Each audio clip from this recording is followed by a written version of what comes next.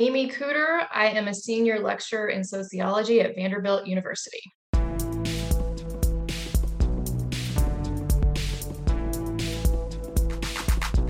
Extremely is a podcast for anyone who wants to understand and interrupt modern hate and extremism. Hosted by Oren Siegel and brought to you by ADL and American University, these conversations feature expert analysis and fresh perspectives on this global threat and what it might take to stop it in its tracks.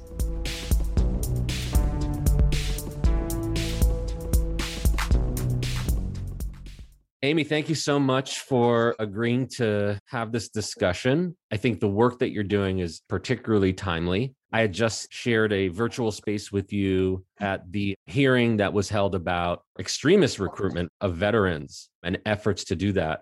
One of the lasting impressions I think people have of that hearing was just how much is unknown about some of these extremist topics, even as people are digging deeper and deeper into these issues. And so I guess my first question to you is, you've been looking at militias and other forms of extremism for a while. Is there something fundamentally you think people just still don't grasp about extremism in the United States?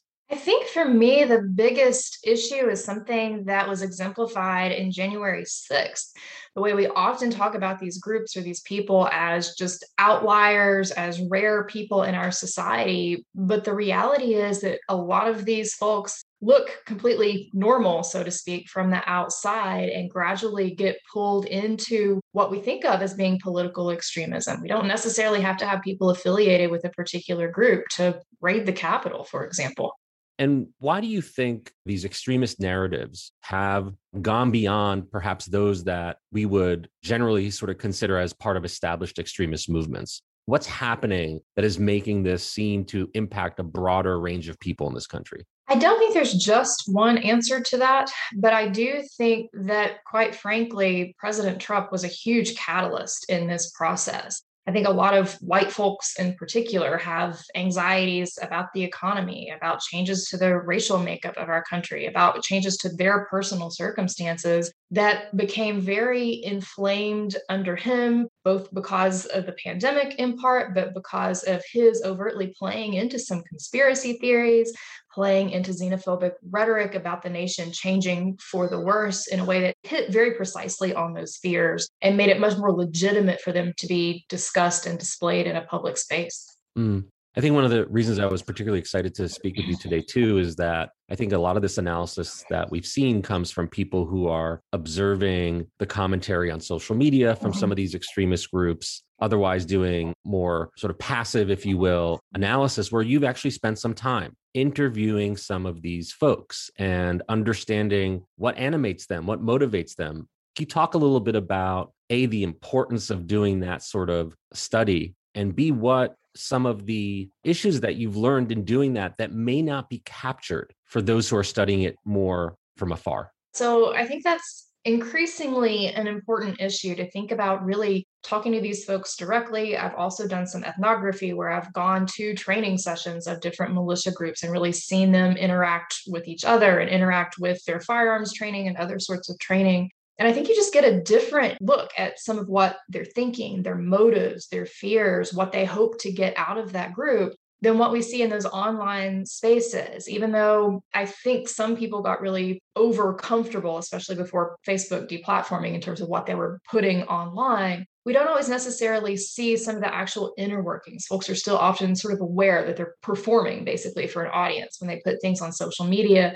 So in some ways, it becomes almost more extreme than what the average look at the movement is. It also becomes a little bit more of a caricature, really, of the group as a whole, because they take some of those extreme elements, kind of have this groupthink type process, and it becomes really intensified in terms of what this image is that they present. But when you see them in person, while there may be elements of that, there are also much more obviously inroads for meaningful conversations about what they believe and what maybe they get wrong, in a way that perhaps we can address that in a real way. It's really interesting. Do you think that maybe they become more caricatures of themselves, as you put it, online, because that's just sort of the culture of these online spaces, right? Where it's like selfie culture and you sort of exaggerate reality? Or do you think that that's part of efforts to recruit people to sort of their fundamental agenda, or perhaps a little bit of both? I think it's been some of both. I'm not a social media expert across the board, but I know that most folks who are think that people sort of exaggerate their behavior in certain ways online, regardless of what the topic is. That we generally are a little more hostile to people in comment sections, for example, than we would be in person. And so I think that that is part of it. But especially again, leading up to deplatforming, I think many of these groups had a heightened awareness of how a lot of folks were having similar fears, similar concerns as them, and looked at that as a potential opportunity to maybe not necessarily gain members, but gain further ideological support. How were you able to spend time with folks? Were they sort of naturally welcoming? Did it require some sort of understanding? Did they embrace you? How did they embrace you? And how did it come about? Yeah, so I grew up in rural East Tennessee where guns are very much part of the culture. I was a first generation college student, do not have the typical background of an academic. And when I went to Michigan for grad school, I was coming out of undergrad where I had focused on social movements and just kind of realized that the academy as a whole doesn't necessarily study things that we don't personally agree with. I realized that that included a whole lot of conservatism, but especially some of those more extreme elements. When I first started grad school, I actually thought I might try to study more overtly neo-Nazi groups. And conventional wisdom in circles at the time was that militias are an above ground component, that they actually act like as a funnel to these more extreme groups. And I went to a public meeting, quickly realized that that just actually couldn't be true for the particular groups in that area, but that those groups were worthy of study on their own. So I told them my background, told them that I thought that I could do a better job understanding some of what they were about than some sort of the stereotypical academic. And for the most part, they were welcoming. They were skeptical, but they were glad for the opportunity to try to share their side of the story, is the way that most of them thought about it. It also helped that I was a woman because they could explain things to me in their own terms. I didn't necessarily have to prove myself in the same way that a man doing the same research would have needed to. That's super interesting. I've had other folks on this podcast who have spent time with some of the subjects of their study and have shared similar experiences where there's more of an openness to communicate because they were female and maybe there wasn't that sort of more inherent, I don't know, is it toxic masculinity, or you can sort of frame what that means, like that effort to maybe feel more threatened. I mean, what is it? Can you explore that a little bit? What is it about Yeah, your being a woman that enabled you to gain their trust? for the militia groups specifically, in their perspective, there's an increased chance that I would be a federal agent if I were a man, I think, just because of Okay. how they see that working. But it's also true that they just kind of expect men to have more of a responsibility to protect themselves, protect their families, to be knowledgeable about firearms. And even though I kind of was sort of knowledgeable about firearms, I could, in some cases, either pretend I wasn't, downplay that, or use that to my advantage in different ways because they saw that almost as a boost since my base threshold in their perspective didn't necessarily require that knowledge. Mm. One of the things I think people think of when they think of militias, especially in the sort of current conversation, is that there's militia writ large and everybody, no matter where they are, part of the country, all sort of have their same marching orders, same ideology, same beliefs. But there are obviously nuances and there's different groups and there's splinter groups and there's different beliefs. Do you have a sense, though, when you spent time with them, were they like hyper locally focused, or was there awareness of sort of broader other movements or groupings in different parts of the country? In other words, do they see themselves as being local, or do they see themselves as being a national movement? Most militia units see themselves as fundamentally local, but potentially engaged in broader issues. They are aware of other groups, they're aware of the potential to have complementary interests, but militias, especially after problems that came out of the 90s, where they attempted to have a top down hierarchical national structure, they really have tried to think about themselves as more locally based organizations. That said, in the last few years of the Trump administration, that started to change a little bit as they and a lot of people from a variety of walks of life felt threatened for a variety of reasons. Many militia groups became more willing than they had been for a number of years to quite literally bump shoulders with more extreme groups at protests and at other events that they thought captured some of those shared concerns.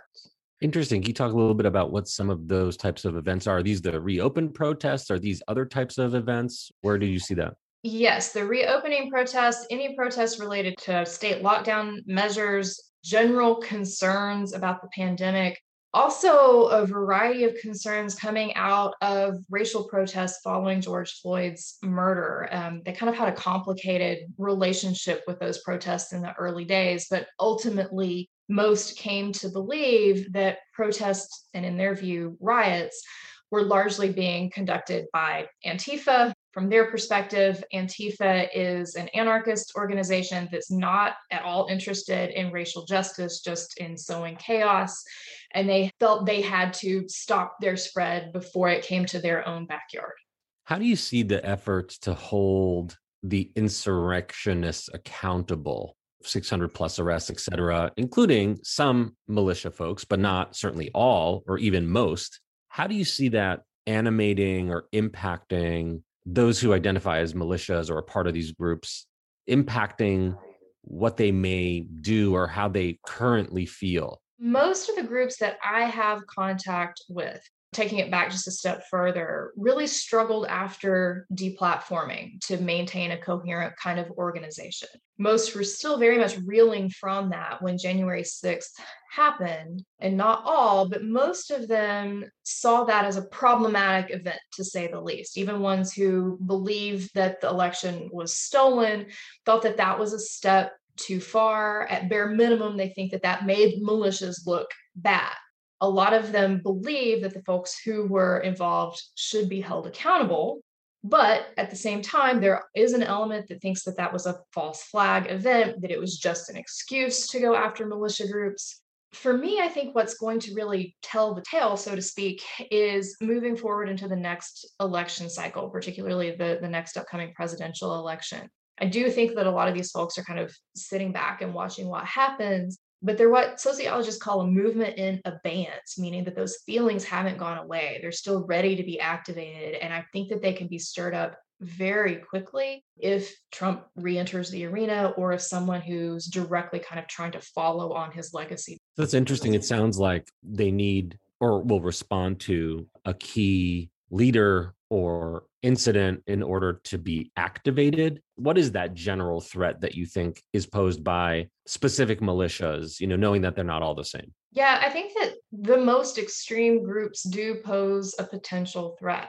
Some of them are ready to lash out, usually against government actors, but potentially a variety of other people that they see as infringing on individual liberties and or shifting the nation in a direction that they don't want it to go.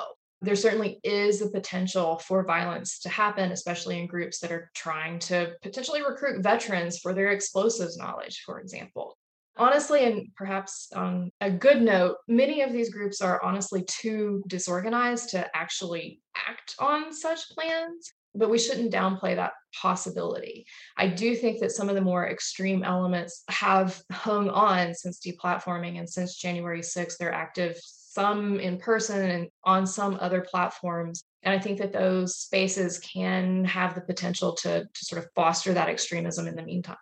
What do you think it is about their beliefs that enables them or supports this idea that they are right, are just, are the right people to defend freedom or whatever sort of it is that animates them? That's another thing where I don't think there's just one exact right answer, but I think for so many of them, a lot of it has to do with how ideas of nationalism, whiteness, and masculinity all intersect. In many history classrooms still today, from elementary school on up through high school, we still tell this story, this myth of the US as being this perfect nation, as being founded by white men who were brave and strong and highly independent. And many of them see that as their legacy, as their responsibility to carry that and the ideology that supposedly went with that forward into modern day, where it's really up to independent, brave men to set the tone for the country, to make sure we're following the Constitution. Many of them convince themselves that they are really the only true patriots, the only people who really care about the way the nation is supposed to be in that legacy of the founding fathers. They believe other people should have the same outlook that they do. I guess in some ways that's kind of a universal, right? That goes well beyond just militias. Everybody thinks that they have a monopoly on what is right. I guess the difference is not everybody sort of engages in the type of rhetoric that undermines democratic institutions or that encourages violence, but it's tricky there. Sort of switching gears a little bit, did like 10-year-old Amy feel or know one day she was going to be embedded with militias in Michigan and, doing congressional hearings on how extremists are recruiting veterans? I mean, how did you end up here? What did you think you were going to do? Yeah, I feel like I need to come up with some story about a chance encounter in the woods or something, but the truth is much more boring than that. I actually thought I was going to be a chemist for a very long time, went to undergrad and honestly just got bored with it. Took my very first sociology class, realized that was not at all what I thought it was, and decided I thought people were more interesting to study because there's always a bit of an unknown factor. It's not as controllable as something that we're putting in a test tube and trying to figure out. People can be more Um, volatile than chemicals, though, huh? that's absolutely. But again, also for me, more interesting because of that. And so I kind of dove headfirst into sociology and psychology, didn't really figure out until senior year which one I wanted to pursue for grad school, and then still kept touch with both fields really as I took this on. And again, just decided to try to use my background to help fill in some important gaps I think that we have in sociology, but really in the academy as a whole. I often ask people who are interested in working with ADL or getting into this field, what is it about, extremism and hate and violence that makes, you want to spend most of your waking hours? Is there something about specifically some of the focuses of your work being things that a lot of people actually want to get away from, but you're sort of going toward? What is it about you that sort of attracts you to that element of your research? I think I've always liked doing things that not everyone can do in terms of maybe not palatability, but access. I know that I was able to see many things in the field that a lot of other researchers would not have been able to just because of my background, because of my familiarity with firearms, with some of these general topics. And it's certainly trying some days, particularly when I'm looking at those more extreme elements, but I kind of see it as using my skills in a way that maybe not everybody can. You mentioned earlier sort of having a non-traditional academic perspective.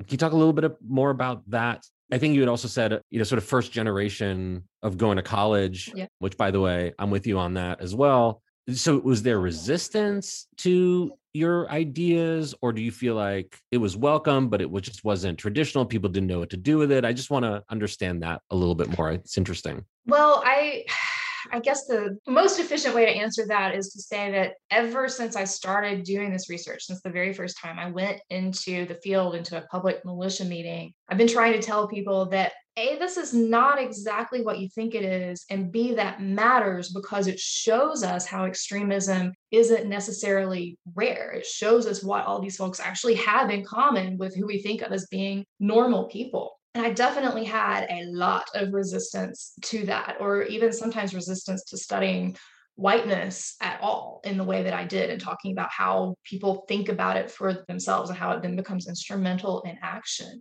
I've tried all along to talk about nuance in the movement. I think that's important for a variety of reasons, but including because we need to direct limited resources to the groups that are problematic. We need to know how to not make this problem worse by pushing people further into extremism. And every time I've said something like, not all of these groups are overtly racist, I get accused of being a militia apologist. I think a lot of people don't want to think about themselves or their families as potentially having the same sort of beliefs in some ways as some of these folks do. And it's not exactly been an easy road. It's really only been in the last couple of years that I think people have realized, oh, wait, maybe she was right all along. Well, that must feel good.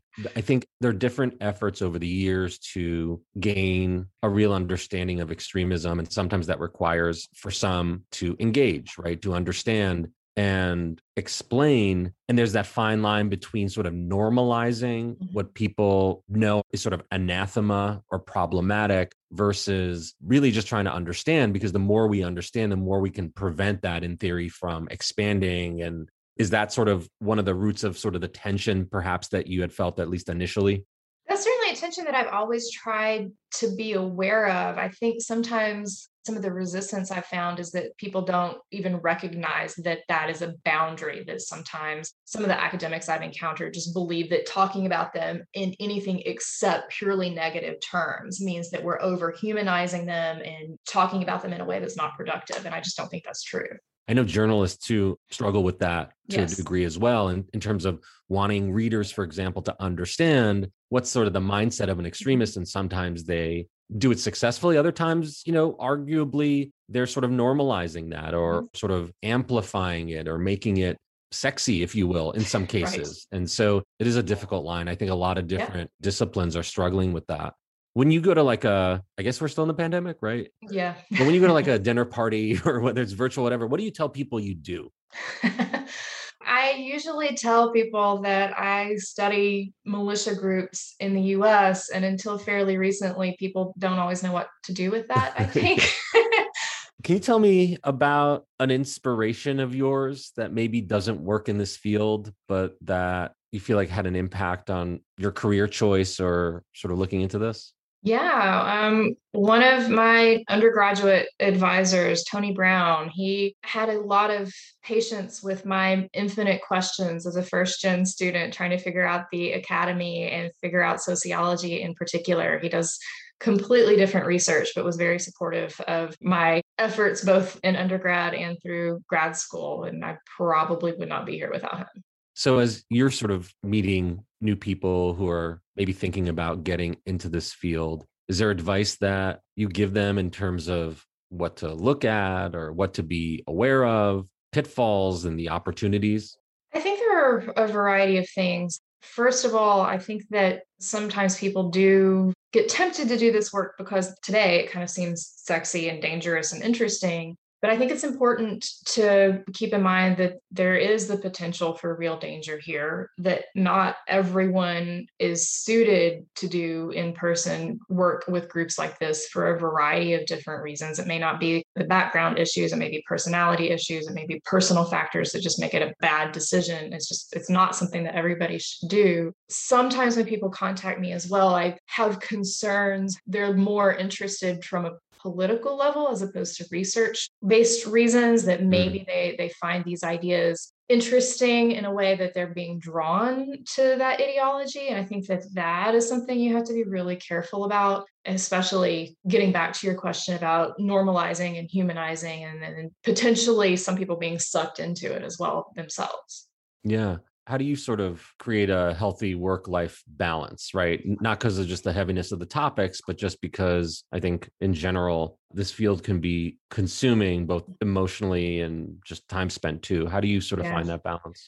Well, I am certainly not perfect on this. I think that during a pandemic in particular, that's a struggle for everybody. But for me, I try to have sort of a set amount of time each day that I devote to that. And then I just cut it off, because otherwise there's always another question or another website or something that you can get kind of pulled into. And so I just kind of have a hard stop on those issues. I also make sure that I just plain take breaks if I need to, because some days aren't so bad, but some days you find yourself in a data quarter that's particularly emotionally heavy. And it's important to kind of recognize, I think, when that's getting to be too much for a variety of different reasons.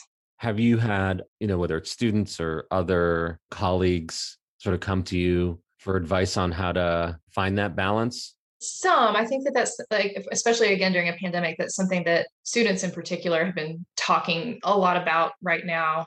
One thing I've done in the last couple of semesters that's new for me is I just don't check email on the weekends. And some of my students are having a hard time adapting to that. But I think it's important that no matter what our work is, we remember that there's always going to be more waiting for us. And it's okay to set limits on our time and have family time and have personal time as well. And I try honestly to model that for my students. That's great. That's great. Sort of going back a little bit, just a couple more questions. Are there fundamental elements of this field or the subject of this field? So let's talk about fundamental elements of, say, militias and anti-government extremists that you feel like policymakers just get wrong, that we really need to explain better. What are some of the issues that, in order to ultimately, I presume the goal is to sort of mitigate these threats, it's not just to understand them and provide sort of a public service, but it's also hopefully others or ourselves use it to push back against this and to make a safer community. Are there certain things that, whether it's media or policymakers, just don't get that you think we really need to help them with? Well, I think there are a variety of possible things here. One that is particularly relevant, I think, from the folks that I have talked to, has to do with educational standards. And we usually leave that up to states. This is not an easy thing to solve, but I really genuinely believe that a lot of this ideology and frankly, a lot of our racial problems also come out of just plain not having honest education about our history and about our society. So many of the folks I've interviewed, and even many of my students who come from very elite high schools, get very partial history lessons and are left thinking that we've never really done anything wrong as a country, that everybody has equal opportunity. And until we start sharing more about our both historic and present reality, I think a lot of that mentality is not going to change. I also think with militia groups, we overemphasize the idea of economics as being a root cause of their problem. It is true that many of these folks struggle financially, but we often reduce the equation to just that element alone. And it's much more complicated than that. Poverty is not a driver of extremism in the way that we often portray it as being. It's a big, complicated morass of issues that often get lost in that particular conversation. Yeah, I think a lot of folks are hoping that there's some clarity on all those things coming out of the January 6th Commission. And I think maybe a unrealistic hope that there's some shared understanding of what actually happened. I don't think shared understanding in the US sort of fits in the same sentence these days, but there's always that hope as well. Where can people go to learn more about you and your work? I've been trying to be fairly active on Twitter these days. I also have my website, amycooter.com. You can check out most of my stuff there. Trying to be more active on Twitter. Well, good luck with that. I mean, especially in the trying to find that sort of balance too. I find Twitter can be good and bad, as we all know. And hopefully you won't find yourself sort of being attacked in that space, as people tend to be, especially females who are doing this type of work. I intentionally avoided it for several years, but I've always tried to have the application of the public piece of my work be honestly the most important, as opposed to the ivory tower piece. And so I'm trying to get a little bit more comfortable in that space. Very cool. Thank you so much, Amy, for spending the time for this discussion. Really appreciate all the work that you've been doing. Hopefully one day maybe we'll meet in person and not just on Zooms, in hearings and in podcasts and in other events. But again, thank you so much. It's great speaking with you. Yeah, thank you so much for having me. I really appreciate it. ADL is an anti-hate organization with a timeless mission to stop the defamation of the Jewish people and to secure justice and fair treatment to all. The ADL Center on Extremism is a foremost authority on extremism, terrorism, and all forms of hate. The center investigates and disrupts emerging threats online and on the ground, providing resources, expertise, and education that enables law enforcement officers, public officials, and community leaders, as well as internet and technology companies to identify and counter emerging threats. For more information, visit adl.org. American University Center for University Excellence, CUE, is proud to partner with ADL on this important podcast. CUE strives to connect academic expertise with the public on areas of pressing import. This podcast is a project of the Center's Polarization and Extremism Research and Innovation Lab, PERIL. To learn more, visit american.edu/PERIL.